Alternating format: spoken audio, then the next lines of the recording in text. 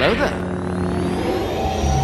We would be honored if you would join us. Spark of Rebellion. Hello there, welcome to Spark of Rebellion, the weekly Star Wars show. Coming to you from a galaxy really close. I am one of your hosts, Mark Asquith, and with me is my main man, Gary Aylett. How you doing, bro? You good? I'm super, as always, my main man. How are you? I am good, thank you, mate. Looking forward to this session. We've got some good news coming up, some interesting discussions to be had, and a very special birthday. And before we dig into that, just remember that you can join the Spark of Rebellion tribe over on Patreon. That's right. Although we release a brand new episode every single Saturday, you can get even more. You can get merchandise and swag and stickers. You can get a guest slot here on Spark of Rebellion. You can get the chance to pick our random spotlight a couple of times a year. You can pick from all sorts of goodies over at patreon.com/Spark of Rebellion. You can be like Regina, you can be like Tom, and come and join the Patreon tribe over on Patreon. So please go and check it out. And also check out all of the social channels. Do a search in any of your favourite social channels for Spark of Rebellion, and you are going to find us. And coming up this week, we've got Galaxy's Edge, we've got John Williams, we've got a special birthday, and we're going to talk about the Millennium Falcon in a light that perhaps we've probably not talked about it in before. That's going to be an interesting random spotlight. But before we get to that, what's been going on, dude? What's the week been like for you? What's been happening in the world of Mr. Gary? The week's been good for me so far, bud. I'm almost there with my read through of the first Thrawn book. Oof, nice. Yeah, I've been a bit slow with the old reading recently. Been busy, but I'm trying to get through this one so I can get on to Master and Apprentice, based on our review recently, and all the good stuff that you spoke about that. And then I'm on to the next Thrawn book, Alliances. And then I need to pick up, because I started reading Darth Plagueis a year or so ago. And for some reason, the Force just wasn't strong with me at the time. I think I only got a third of the way through. And I abandoned it for whatever reason. I can't remember what for. So I need to get back on that train as well. So it's mainly trying to catch up with reading and trying to get through some Star Wars books for the past week and for the next few weeks. Other than that, just doing a bit of research for the show. It's been really cool looking at some of the old Phantom Menace stuff. Yeah, and it was incredible. Like we'll speak about it later, but some of the critics' reviews and some of the whole Star Wars community at that time was in a very interesting place. So it was really cool from a nostalgia perspective to go back and revisit a load of the old reviews and thoughts and all that stuff, and just how Star Wars came and obliterated pop culture for another however many years after that. So yeah, man, a lot of reading, a lot of looking into things. What about you? You been up to much? Yeah, similar sort of stuff, dude. Kind of been digging into some of the news that we're going to be talking about, in particular some of the early cut of the Rise of Skywalker stuff that I know we're going to get into. That's really interesting me, and of course the announcements around the new trilogy and where that's going to head to. And I think we can make some solid guesses on that now that we know who's behind it. So similar to you, man. Just been digging into that sort of stuff. Been kind of wrapping up the back end, right at the very back end of Master and Apprentice, and just enjoying that. There's a few twists and turns because I know I didn't kind of finish the book prior to the part 2 review. I was kind of on the last few pages, and just what I will say, just to kind of footnote that, is there are a lot of twists and turns that you just think, yeah, all right, okay, this has just become even more interesting. So yeah, I'm looking forward to when you've read that. Maybe we'll quickly revisit that on the show as well, dude. So that's been my week. It's been a fun one. So we've got some news. We've actually got 4 interesting bits of news today. I think we'll save kind of the big 2 for the end. But the first one you'd put down was a really cool bit of PC gaming kit from Razer. Tell us a little bit about that, because I've been looking into this, and dude, it looks cool as a cucumber. It does, doesn't it? It's you don't normally see decent Star Wars peripherals knocking around. You have the odd company that does them in the style of Star Wars or whatever, but they're not really, what's the word? They're not really kosher. But Razer, the peripheral company that makes all the mice and mechanical keyboards and all that jazz, They're actually putting out an official range of Star Wars merch in the guise of the Stormtrooper design, so the black and white feel and all the rest of it. And they've got 3 products that they're going to shoot out to people. The first one is the very cool looking mechanical keyboard, which has got a the style of each item is like I said, the Stormtrooper black and white, but the base of the keyboard is a really nice kind of ice white sort of color, and all the keys are solid black, and the threaded cables black and white. It looks really cool. Then they've got this really big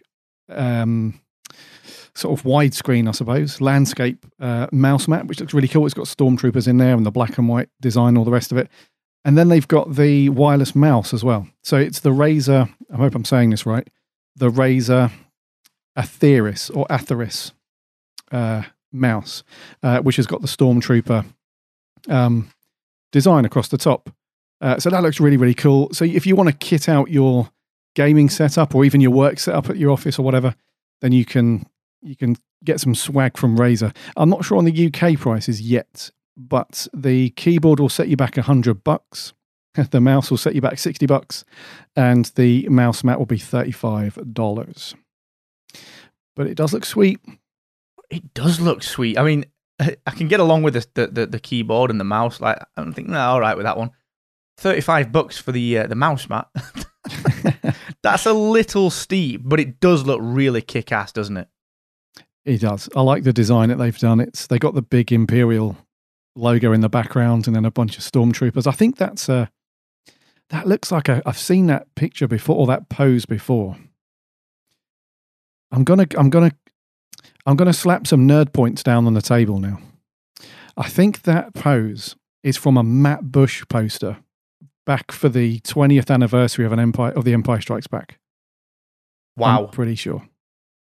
If that is true, that is some serious key points. Like, you're brownie pointed up for the next 2 years on that one. I think so. Well, I'll take a picture of that Matt Bush poster and send it to you later. I'm pretty sure it is. They've taken it, or at least influenced by that. But regardless, it looks like some cool stuff. I'm definitely up for the mouse, if nothing else. It looks nifty. That does look cool. That's kind of like the lowest entry point. Like the mouse mat is a little expensive, kind of almost maybe for what it is. And then at the same time, you're like, well, for an extra $25, I could get this cool ass mouse. That's a good shout. Yeah, it's a bit superfluous, the mouse mat, but the other two, I'm not sure about mechanical keyboards though. They're for gamers, aren't they? But not sure for typing on and business stuff. But yeah, I'm sold on the mouse, dude. Yeah. Good shout, man. Good shout. Yeah, we'll check that out. We'll put that in the show notes, guys. It's a link to the Razer.com website, so we'll quickly pop that in the show notes for you. No problem at all. What's the next one? The next one is probably actually something that you and I would maybe give a small little finger for. A trip to Galaxy's Edge. It's a package from Virgin Holidays. Where did you find this one? Yeah, so this one, I wouldn't say it flew under the radar, but there wasn't a huge kind of press release or anything that exploded from this one. But Virgin Holidays, and this is only to tell you up front, this is for UK customers only at the moment. So Virgin Holidays have teamed up with Disney to offer this kind of enhanced package, if you like, for people who want to go to Galaxy's Edge, but they don't want to go and mix with the muggles, so to speak. So you can grab a plane from, I'm assuming, Heathrow, possibly Gatwick in the UK, and they'll fly you off to Disney World to the Galaxy's Edge event when it opens.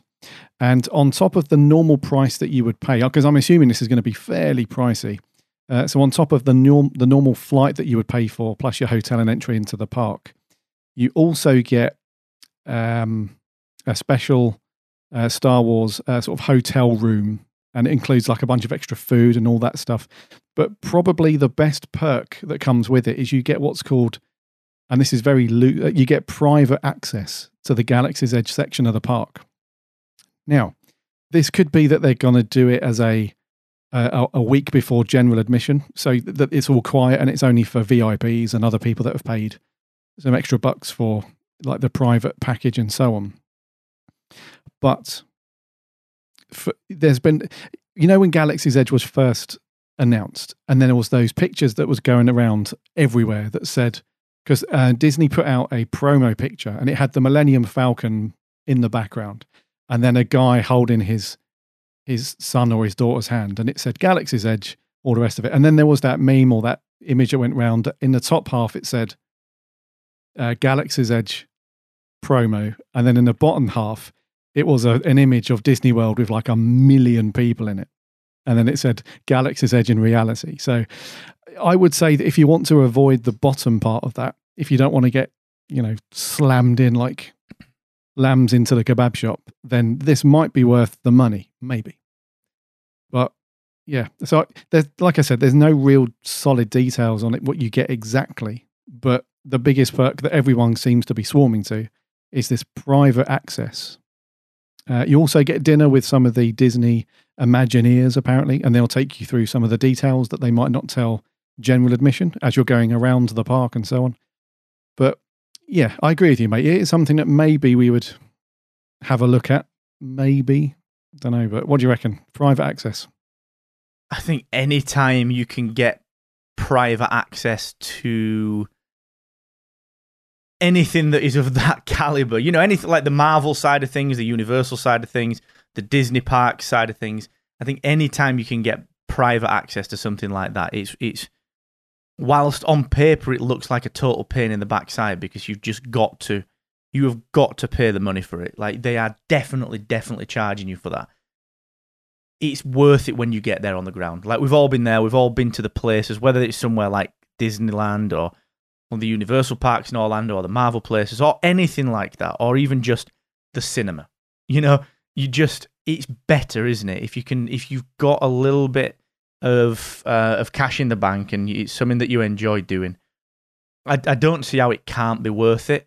But I think they've got to give you that real access to it. Not sort of a like you sort of get the VIP queues and there's still a massive line. Mm-hmm. It just so happens that the line that you're in is just a bit smaller than the one that everyone else is in. Like that's always a bit of a, oh, come on. But if it lives up to the initial, oh, this could be cool, if that is legitimately what it is, then for the extra 500 quid, it's going to be worth it. It's almost impossible for it not to be, because you're just not going to get anything from the park otherwise. And what can you imagine? What, an hour per ride to queue to get in line for if without any fast track? Yeah. You're paying 80, 90, $100 a day for 4 rides. It's crazy. So I don't see how it's even an option if you can afford it. Well, this might change your mind. Just found some more details on this article. So it's a 1 hour private access to the park. How much is it? Do we know yet? No, there's no pricing as yet. But yeah, so just very quick summary. So the fan flight. So yeah, it's from Gatwick in London to Orlando, and apparently it's a dedicated Virgin flight that's kind of themed in the style of Star Wars. So what you get with that is unclear, whether you get just a goodie bag and a pat on the back, or I don't know if they're going to paint the plane with some livery. I don't know. But you get a themed Star Wars flight, 1 hour access to explore Galaxy's Edge. And then you get first in line for any of the rides and all that stuff. You get the immersive dining experience. So you get a themed dinner with character experiences, the Walt Disney Imagineers, like I said, and they give you loads of details about the creation of Galaxy's Edge and all that stuff. You get a dessert party, apparently, just Star Wars themed. Who doesn't like a party? Then you get accommodation 7 nights at the All-Star Movies Resort, the Caribbean Resort, or the Animal Kingdom Lodge, and the 7-day ultimate ticket, ensuring everyone can make the most of the Walt Disney World. Plus, you get a Disney dining plan, private transfer. So you do get quite a lot. The perk package is pretty sweet. It's just the one thing is that 1 hour private access. That's not, for Star Wars fans with their cameras, that's like 2 minutes, that'll feel like. Yeah, because you're going to have to pick your battles, aren't you? It's going to have to be, do we do the rides? Do we do the pictures? What do we do? Where do we take the kids? Do we leave the kids? you got some options, haven't you? No, it's an odd scenario, that, and I feel like that is going to feel a little bit shortchangey. Having said that, I do like the whole experience. I do like how they're doing that, and making it an empire and a Star Wars themed flight. That's not a bad thing, but I can just see it being one of those things where, on reflection, you'll look back and think, oh, they kind of had our pants down a little bit with that one. But the hardcore guys, we're probably going to do it. I mean, we just got to get to the point where we are the UK's #1 Star Wars podcast, and we'll just get a press pass. That's the goal. Let's not lie. I'm surprised we haven't got one. Well, I keep calling Bob Iger. He's just rude, isn't he? Sometimes.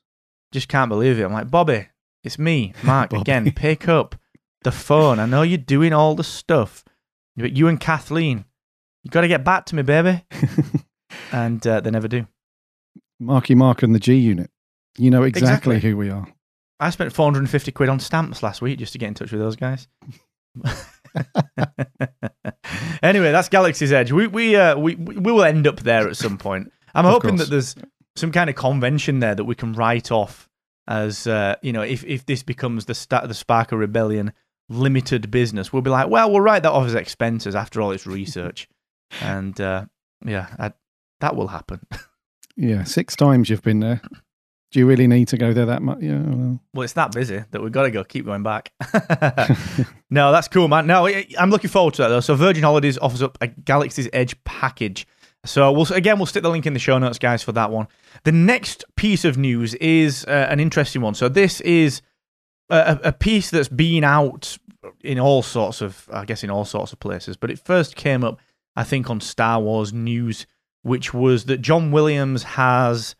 Not only has he scored 25 minutes of The Rise of Skywalker, but he's also seen an early cut of it, and he very much likes what he sees. What do you make of this one, my man? Because it's a funny one, this. Like, he's not going to come out and diss the film. This is his last time composing a Star Wars movie. Obviously there's a heck of a lot of love for John Williams across the entire geekdom anyway, for everything that he's ever done. So what do you take from this, dude? First of all, I'm really sad because it's his last. And I think he's actually said that, hasn't he? This is his very last. He's not going to do The Mandalorian or any of these other films that have been announced. So pretty sad for that. However, I would say that because nobody really knows if John Williams is a fan of the films, really. He's been in tons of interviews where he said that he loves composing for the Star Wars films and all that stuff. But I could be wrong, but I don't think he's never said like, oh, I'm a real big fan. I watch the films all the time, or, because he obviously goes to the premiere or has been to the premieres and has seen them by default. But so the fact that he said that this early cut, he really likes it, what he's seen on screen so far that's enabled him to compose some nearly half an hour's worth of music and stuff is very, very, very encouraging. So he's not the guy to... This is not a spoiler, so he hasn't said anything in terms of detail. But he's not really the guy that's going to comment on whether a Star Wars film is good or bad. Because, like I said, I don't know if he's come out and said that he's a massive Star Wars fan himself. I can't imagine him putting his Star Wars slippers on tonight, getting his Star Wars dressing gown on, and all that stuff. So, but it's very cool news, though. It's great that even at this, what we're in now, May, they've got an early cut of the film, and that's enough for him to go on and pump some cool music up. So, and the months we got left, 6 and a bit, 6 and some change. So yeah, I mean, yeah, it really feels like they've allocated tons of time for editing, music, visual effects, and all that stuff, which is a good thing. So I'm really encouraged by this, mate. I think this is a great, great little nugget of just encouragement. What about you? Yeah, I think that's a really good point. I hadn't thought about it through that lens, if I'm honest with you, dude. I think I was sort of a bit nonplussed on it. Sort of, it's nice news to get some news, but hadn't really thought about it in that kind of context. You're right. He could have remained tight-lipped and not said anything, and there's no need for him to say anything. So by virtue of saying something, does seem to bode well. And I agree with you. I don't think he's a huge fan, and I'm not saying he's not a fan. It's just as you said. I don't know that we've heard anything from him saying that he is or isn't a fan. So I do think that's quite interesting, the way that you've analysed that, and I would agree with you. I don't think I'd have too much else to add to that other than, yeah, I think that's a really good way to look at it. I suppose the only other thing that I guess that I'd echo from what you said was the fact that we are 6 months out and there's an early enough draft of it at such a stage where he can be composing properly, where the narrative is probably fully intact, and that I think that is interesting. So if you think about all the films that have gone wrong over the last few years, Justice League, even look at some of the Marvel films that didn't do so well, Age of Ultron, that sort of stuff. They all seem to have been a little bit hampered by like reshoots, and I'm not talking about refilming scenes because it's a positive thing like they often do. I'm talking about pure reshoots, going back and changing the narrative. And like you said, the fact that they've got it in such a place right now that they're probably not needing to do so much of that does bode well. And it kind of links back into what we talked about in the last episode with Lucas getting involved early on and J.J. Abrams being quite fan-servicey. Although it's a huge task to put something like Episode 9 together, you almost wonder if out of all of the 3 sequel trilogy movies, it might be the easiest one to write because you're ultimately tying everything together. And as long as you are fan-servicing and providing a damn good story, actually, can you go that far wrong? I don't know. So yeah, encouraging, dude. Really encouraging. Yeah, it's great stuff. Yeah, so I'm not sure. I think this is the only thing we'll hear from John Williams. I don't think we'll hear anything else about comments on the film or the music. Maybe right at the end. Maybe. So I think this is a good little nugget to get out of him now. And because he is knocking on a bit now. He did say that, I think it was 30 years ago, he commented them that he's kind of physically, he hasn't got much in the way of energy these days. So I think in his composing knowledge and his genius, the way his brain works, I think he said he knows more now than he did 30 years ago when he was knee deep in all the Star Wars stuff, but he just doesn't have as much physical energy. So yeah, like I said, I'm sad in a way, but yeah, it's very encouraging. It is, man. Yeah. Last bit of news then. This is a biggie. This is like the early seed of what's going to be coming up after the Skywalker saga is done. So it's been confirmed because last episode or the one before we said that there was a lot of rumors around what was going to happen next after the Rise of Skywalker, and was it going to be the Rian Johnson trilogy they were going to push, or was it going to be the other one, the Benioff and Weiss film, the Game of Thrones guys? But they have confirmed that it is the Benioff and Weiss films that are going to be the next official trilogy films that are going to kick off in 2022. So 2022, 24, and then 2026. So 2-year gaps between them, which is okay, I suppose. I have to give that a bit more thought. But these guys versus Rian Johnson, I'm pretty confident that the majority of fandom will be okay with that. But it does throw into up in the air, where does Rian Johnson's stuff fit in? Is he going to now write another trilogy that's going to slot in between? I think we mentioned that, didn't we? Maybe his films could slot in between those main ones, or is he going to write now for television, or is he going to write a trilogy that's going to start in 2028? Who knows, man? But Game of Thrones has absolutely killed it. So those guys are doing something right. So I don't know, man. What do you reckon? I mean, it's a few years away, but it is, but it's not at the same time. If you think about, the scale of even one Star Wars movie, never mind a trilogy, they came out and said, we'll start work on this. We're a bit daunted. We're honored, but we are daunted by the task of having to do this. And we're going to start at the second Game of Thrones is finished, which is this weekend as we're recording it. I think it's May 18th. And it's interesting to me. There's a few things that I get from this. Number one, they very quickly, Disney came out and said, this is Weiss and Benioff. It's not Rian Johnson. Very quickly. Mm-hmm. Very quickly. Now, I don't know whether that's to build upon some of the goodwill that they've generated from Game of Thrones finishing and just ride that crest of the wave, which I completely understand.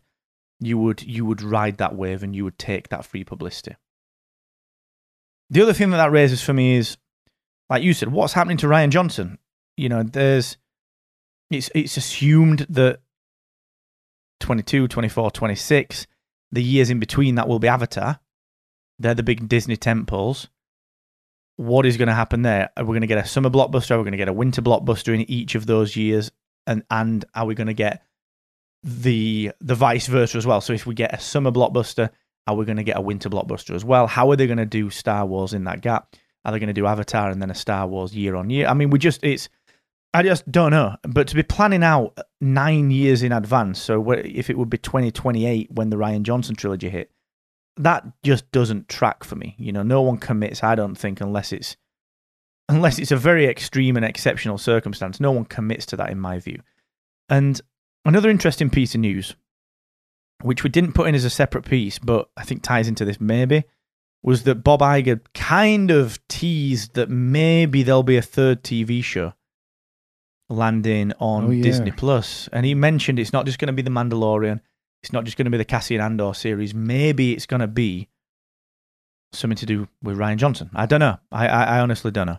So I think it's interesting, the way that they've gone about it, the timing of it, the announcement style, the way that they've kind of not really addressed Rian Johnson, except last week saying that Rian Johnson's still working on this trilogy.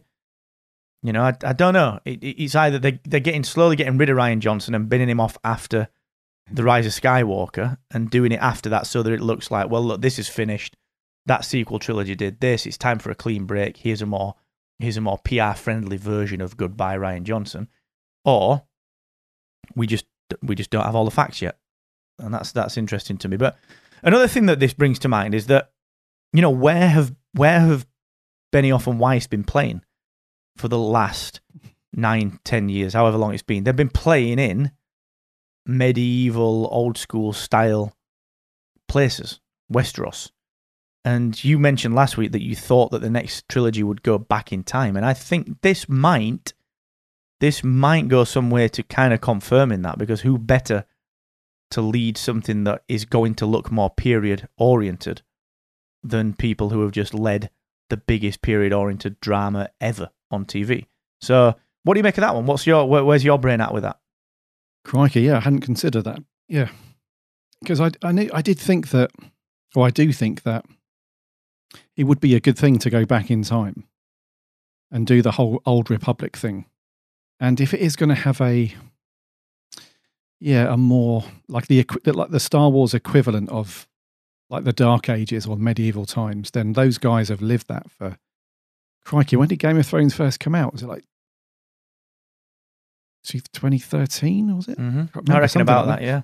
Yeah, so those guys have been invested in that style, that period and style for so long. It's and also they're great at creating that sort of intermingling map of characters.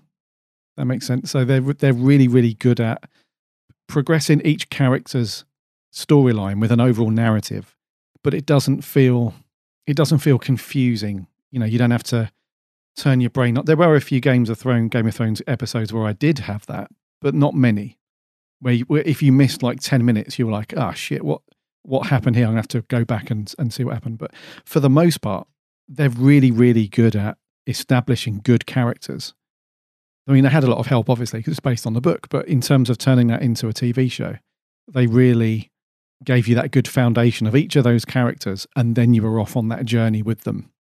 And even though there was a lot going on, it was still okay to follow. It was pretty good. So above all else, I'm hoping that they can do that again, but with Star Wars. So establish some really good characters and then give those characters a really good story arc to follow and not feel like, you know, I wish George Lucas was back or I wish JJ was back sort of thing. So yeah, man, it's really interesting. And like you, I'm really confused now as to where Rian Johnson fits into the plan, the master plan, because he's obviously done a bunch of work already.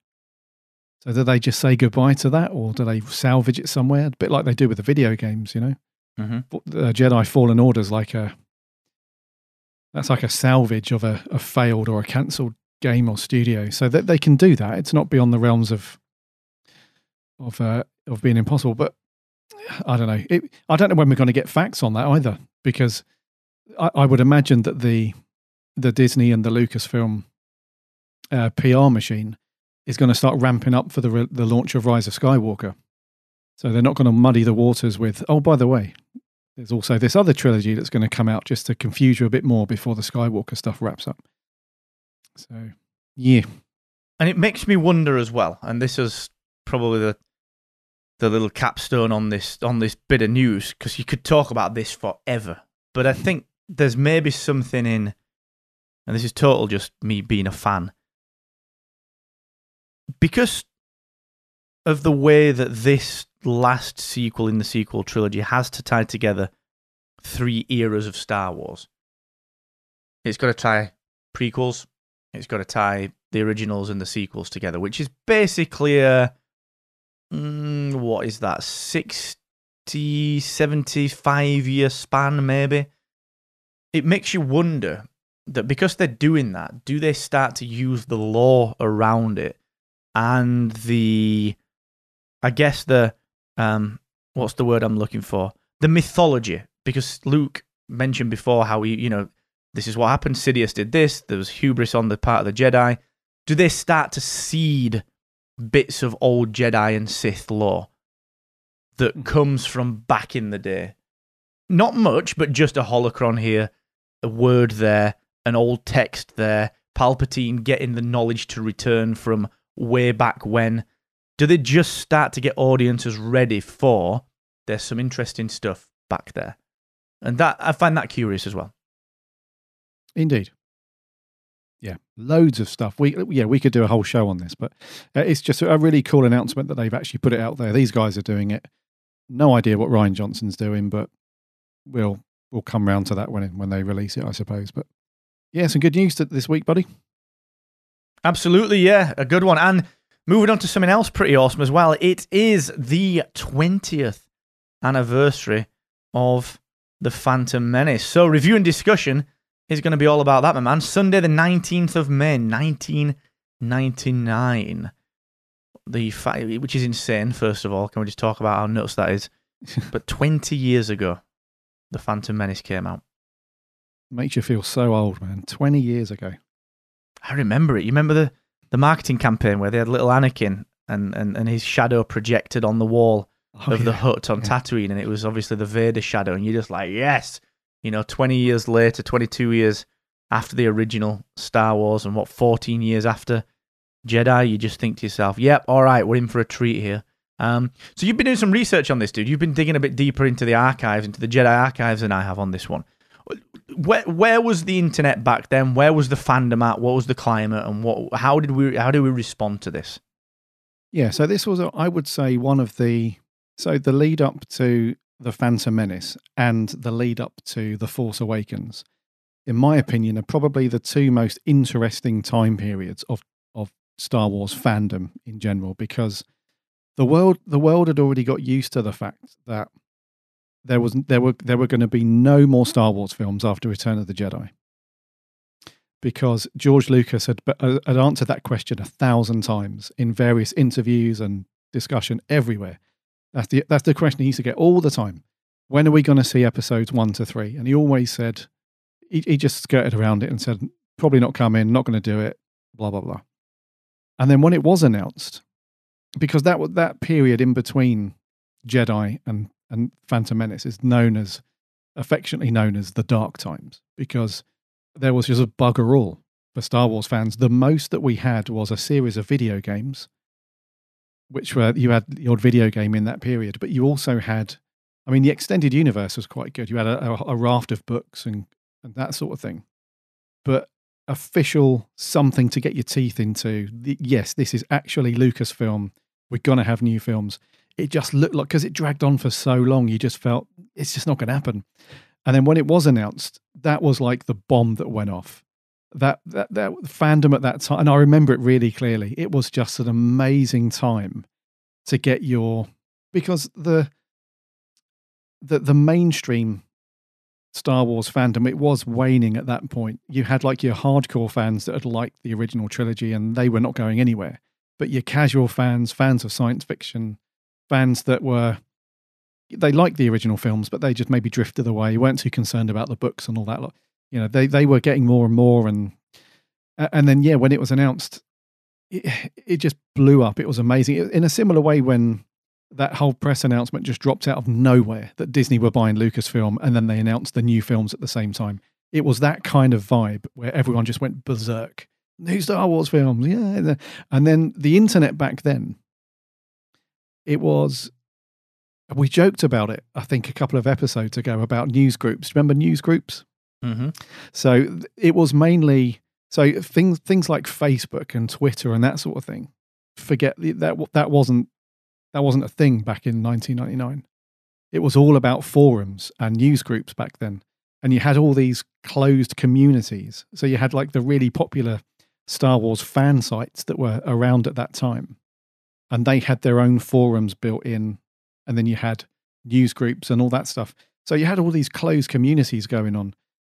And then obviously science fiction conventions weren't as big as they are now. There was the one in San Diego, the big Comic-Con. That was a thing. But then a ton of other conventions, they just weren't as big as they are now. So it really relied on, yes, the internet was there and all that stuff was going on, but it really relied on fans getting together. Where were you going to go and see the film? Are we going to go to the midnight showing? Are we going to camp out outside? Because that was a thing as well.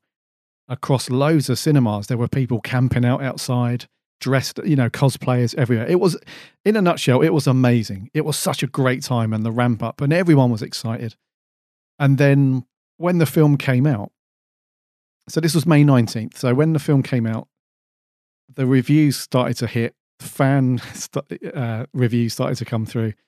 And it really was a tale of two halves. You had one half of the camp who were just destroying the film.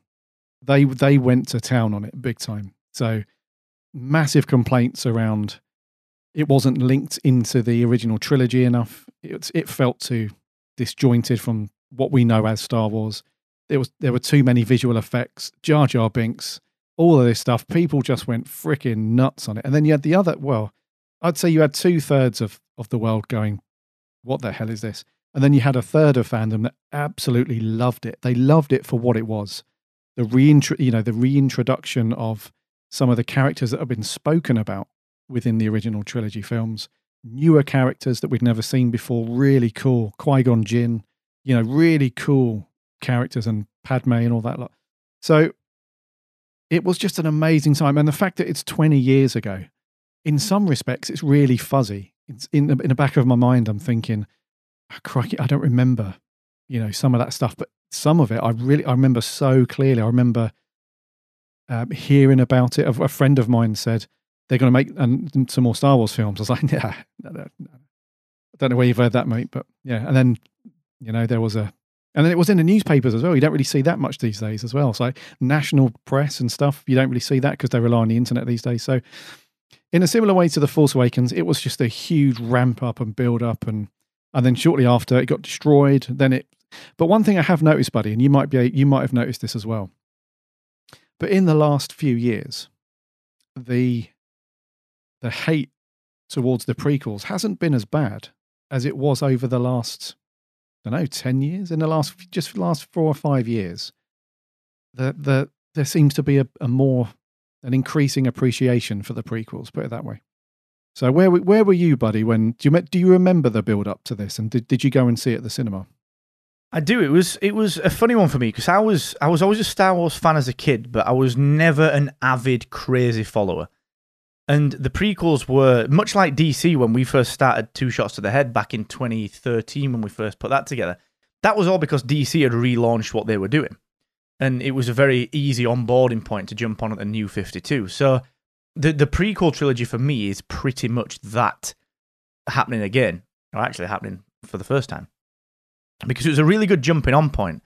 And what interested me, you know me, I'm a real, the only thing that I really enjoy about stories in a lot of depth is connectivity and mythology and what happened way back when and what happened today to affect the things in the future. I really love that. So you're right, for me to see Obi-Wan and then see his master, see Yoda tottering around like an actual being that had capability and not at the end of his life. And then, of course, seeing the posters out there that we talked about just before we dove into the segment around, Annie becoming Darth Vader, and you're like, oh crap, that's actually pretty sweet. I actually really like that. Jar Jar Binks, of course, crazy. I think that was an odd misstep. As a 17-year-old at the time, I wasn't up on whether the dialogue was good or not. I knew things felt a little bit wooden in places. Same with Attack of the Clones.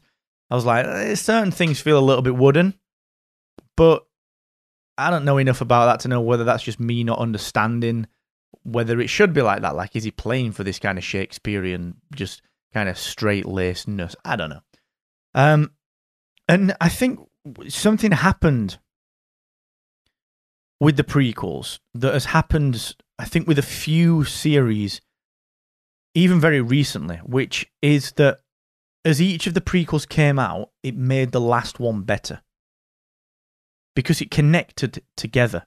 And I think maybe this is where the softening from the fandom has come into play as the sequels have come out. Actually, now we're starting to see this as just one long story. And there's a reason he called it Episode 1 and not just The Phantom Menace. There's a reason it's Episode 2 and not just The Phantom Menace. If you were to judge Game of Thrones based on one episode, the pilot, you'd be like, nah, I'm out. But the narrative that is thread throughout them all, I think is why we've become more appreciative of the prequels as time progresses. And I also think we see it from a different lens as well. Like, rather than saying, look, there's too much CGI, which in certain places we know there is, now we're fondly looking back and saying, look where CGI was back then. Isn't that cute? It's got a bit of nostalgic gravity to it because you can see how far things have come now. I even noticed that with the Marvel films. I've been rewatching the Marvel films very recently. Even as recently as not even 2014, even more recently than that. So some of the Ultron stuff, some of Guardians 1 and 2, some of the CGI is terrible compared to Thanos in Endgame or Infinity War. Like, it's just coming on leaps and bounds. Moore's Law is just significantly more prevalent in this field. So to look back at the prequels through that lens, you think, do you know what? Actually, all right, I can get it. I know why they did it because it was just the thing at the time. No one calls out T2 for having too much CGI, but it's got a pile of CGI. But it helps the story along. So I think we're just becoming a bit more forgiving. And it onboarded me into the Star Wars universe again. It made me think about, rather than seeing the Star Wars original trilogy on TV at Christmas as a kid in individual pieces and seeing them as films and not being able to really distinguish between which is the one where Luke's in black, which one is that? Not being able to distinguish between them. It made me think of them as a story. So, yeah, I get the criticism. I really get the criticism. But if you take away the way that the dialogue is written, I think what the story is trying to say is actually really good. And I think it's really interesting. And I think the persistence of Lucas with the political plot, we talked about this in Queen's Shadow. The prevalent theme is the whole political plot around it. And that book is very heavy for that. And I think the prequels suffered a very similar fate. But overall, I think it's genius storytelling because it needed the time to let Palpatine become what he becomes. We wouldn't have appreciated the Emperor in Return of the Jedi on a rewatch after watching the 5 before it. We wouldn't have appreciated him quite as much had we not seen the way he'd done it all. I think it just makes the films better and better and better. So yeah, that was my experience of it. I probably came at it from a slightly different angle. Yeah, I know what you mean about Palps, though. We spoke about him, didn't we, recently, and just that whole journey that he goes on from silent, in the background manipulator through to full on lightning fingers. Over those 3 films, his journey is really, really good to watch. And I suppose the other good thing that the Phantom Menace gave us was Darth Maul. Mm-hmm. They gave us such a sweet character. It was a shame that he got chopped up at the end, but he does make a return in Rebels and the Clone Wars cartoon series. Mm-hmm. So he is back, and obviously the cameo at the end of Solo. God knows where they were going with that. If there was going to be a Solo 2, I'm not sure, was he going to be like the main villain? I'm not sure, but so he's popped up again in various guises, but he's been really cool. And then, I completely agree with you. It's one of those. It's got a certain charm about it, even though the CG and completely over the top in some places, and some of it's really good and some of it's terrible. But yeah, it definitely has a certain charm about it, and it did fairly well at the old box office as well. The opening weekend was about 65 million. So 20 years ago, $65 million was obviously nothing compared to Infinity War, Endgame, that sort of stuff. But and then I think overall we're talking like 400 million to date across cinemas and stuff. So yeah, it's one of those. It's a very cool milestone. It's really good to look back on it, and I can imagine lots of places, lots of cinemas doing re-releases of this over the weekend, and plenty of people grabbing the Blu-rays and stuff. So yeah, 20 years, The Phantom Menace. It's been a great.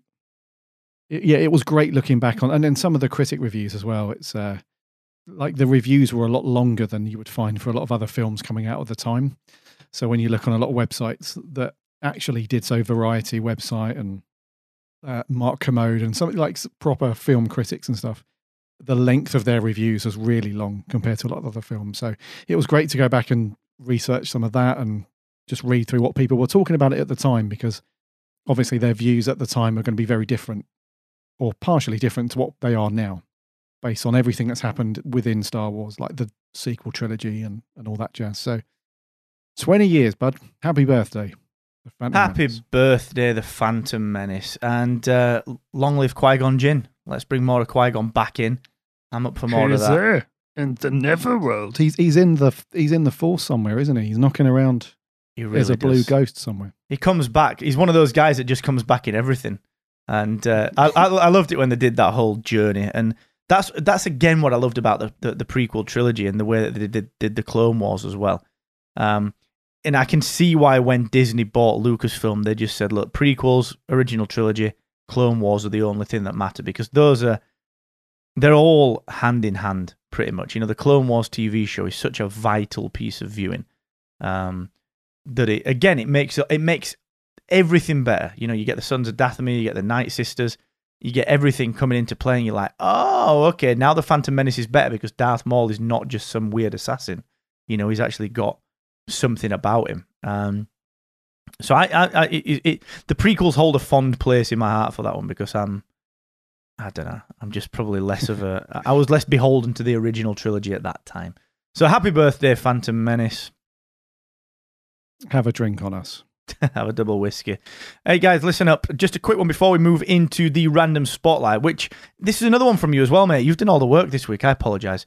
And it is an interesting one. It's something that I saw dotted around on the internet, but the fact that you put it in here as a random spotlight just it tickled me. So I'm looking forward to getting into that. But if you're listening out there, and if you want to be like Regina and Tom, then you can join the Spark of Rebellion tribe over on Patreon. You can get access to some of our swag, our stickers, our mugs.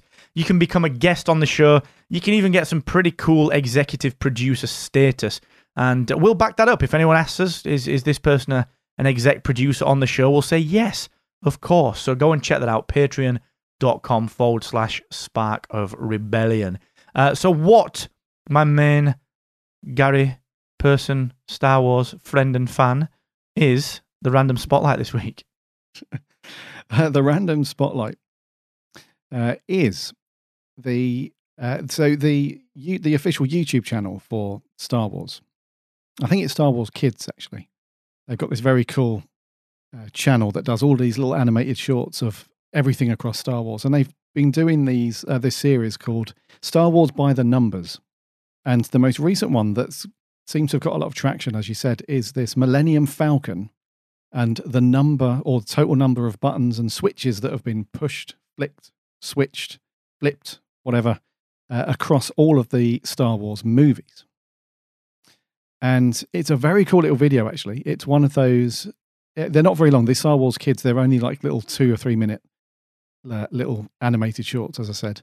But it does dive into some of these larger areas now. Now that they've done all the key characters in their little animated forms, they're now expanding and trying to keep people on board. So the Millennium Falcon across all of the Star Wars films. So this includes Solo as well. Apparently, the switches have been pressed or depressed 355 times. across X amount of movies. So what's that? 9, 10, including Solo? No, we haven't had a rise yet. So 9 film. No, yeah, it is 9, 10, including Solo. What's my maths is off here. 1, 2, 3, 4, 6, 7, 8, 9, including Solo so far. 355 presses of all the switches. Now, apparently, the film that has the most amount of presses is Solo, which has over 90 presses of all the switches and stuff. The Force Awakens, The Empire Strikes Back. The Empire Strikes Back has got just over 100 presses. Solo's just got over 90, and then The Force Awakens comes up in third place with over 80 presses. So in terms of a random subject for our random spotlight, this is perfect because and the thing is that that's crazy. And it's crazy and awesome in both respects. They would have had to have hired somebody to watch all of the films to count every time somebody presses. Now it's crazy in a way because you think, you want me to do this? Are you being serious? We don't have this in a list somewhere.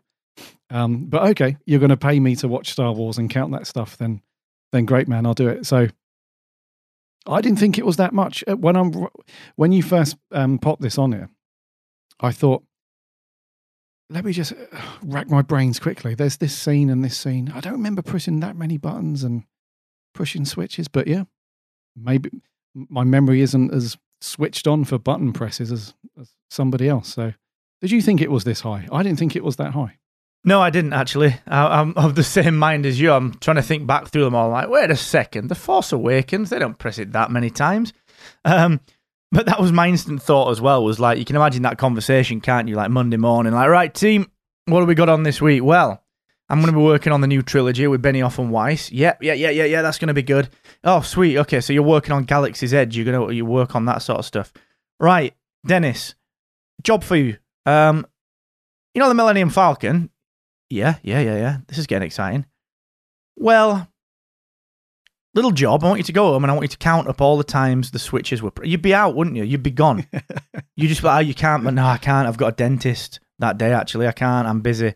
I mean, what a job for someone to go ahead and do that. And imagine as well, you do that thing where you're like, was that a press? I better go back and watch that. So they've not watched it. No one has gone through the films once and counted up everything. They're like, I better just double check that. Because is Kathleen, is she checking this? It's a weird old job, isn't it? But that's a lens that you go to as a content producer, I guess. That's stuff you have to do, and there's some interesting little byproducts as well. So you mentioned like watching the scene, like was that a button press or not?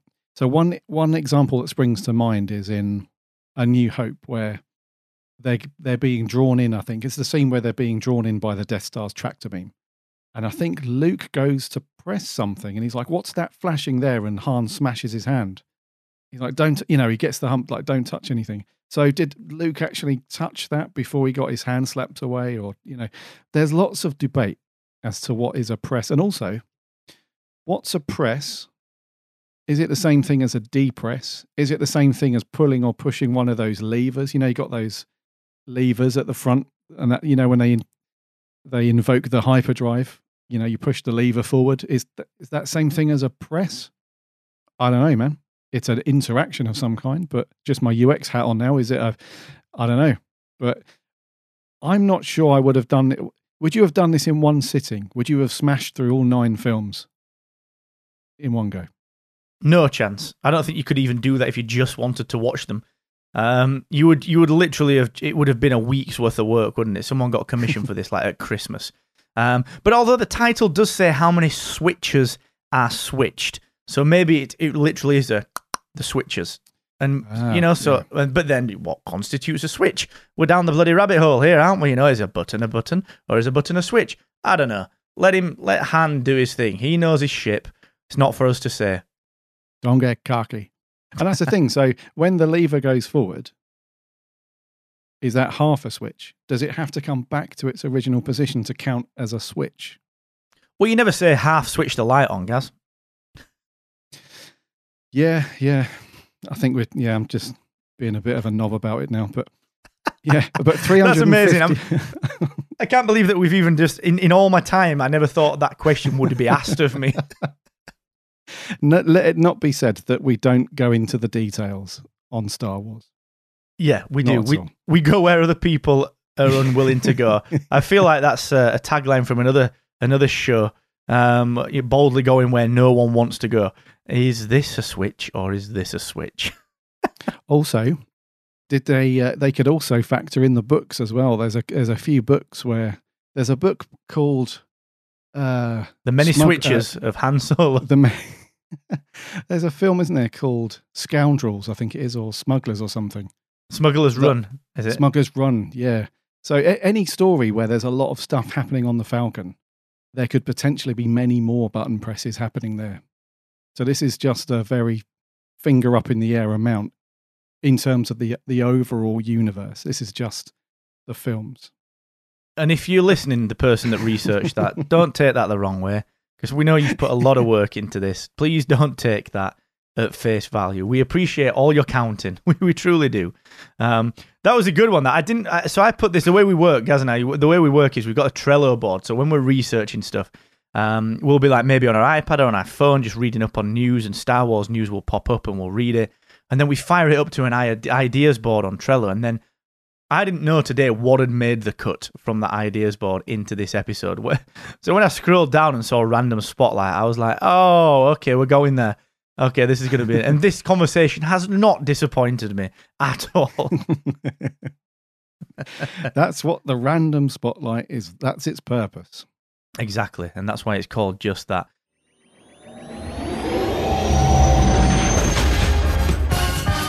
Spark of Rebellion.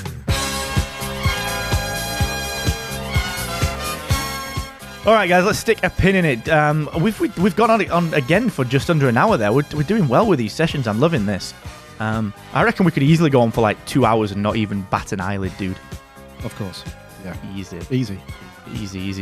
Well, listen, thank you so much for joining us. We'll be back every single Saturday. This will drop as normal on Saturday at midday UK time. So wherever you are, you will hopefully wake up to this if you're in the States in your podcast app. It's available for free. Spark of Rebellion is completely for free. But if you do want to support the show, head to patreon.com/Spark of Rebellion, where you can get your hands on some fantastic swag.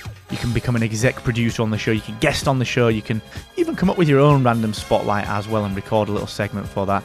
And if you so wish, you can also leave a rating and a review. Now, you might think that that's a bit of a nothing thing, but it really matters. It helps other people discover the show.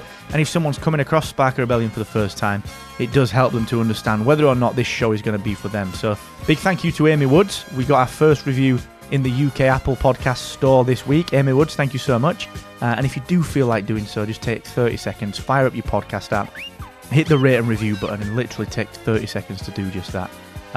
So thank you so much. It's been a pleasure. Gary, thank you. Always a pleasure, my man. Yep, it's been awesome as always. Absolutely love it. I say this every week, but it's true. I absolutely love just sitting down and chatting Star Wars with you, mate. It's amazing. So, yeah, as Mark said, get involved, get over to Patreon, follow us. So we're also on Instagram, Twitter and Facebook. So just do a search for Spark of Rebellion, give us a follow over on there. We will see you next week for episode 7. And until then, may the Force be with you always.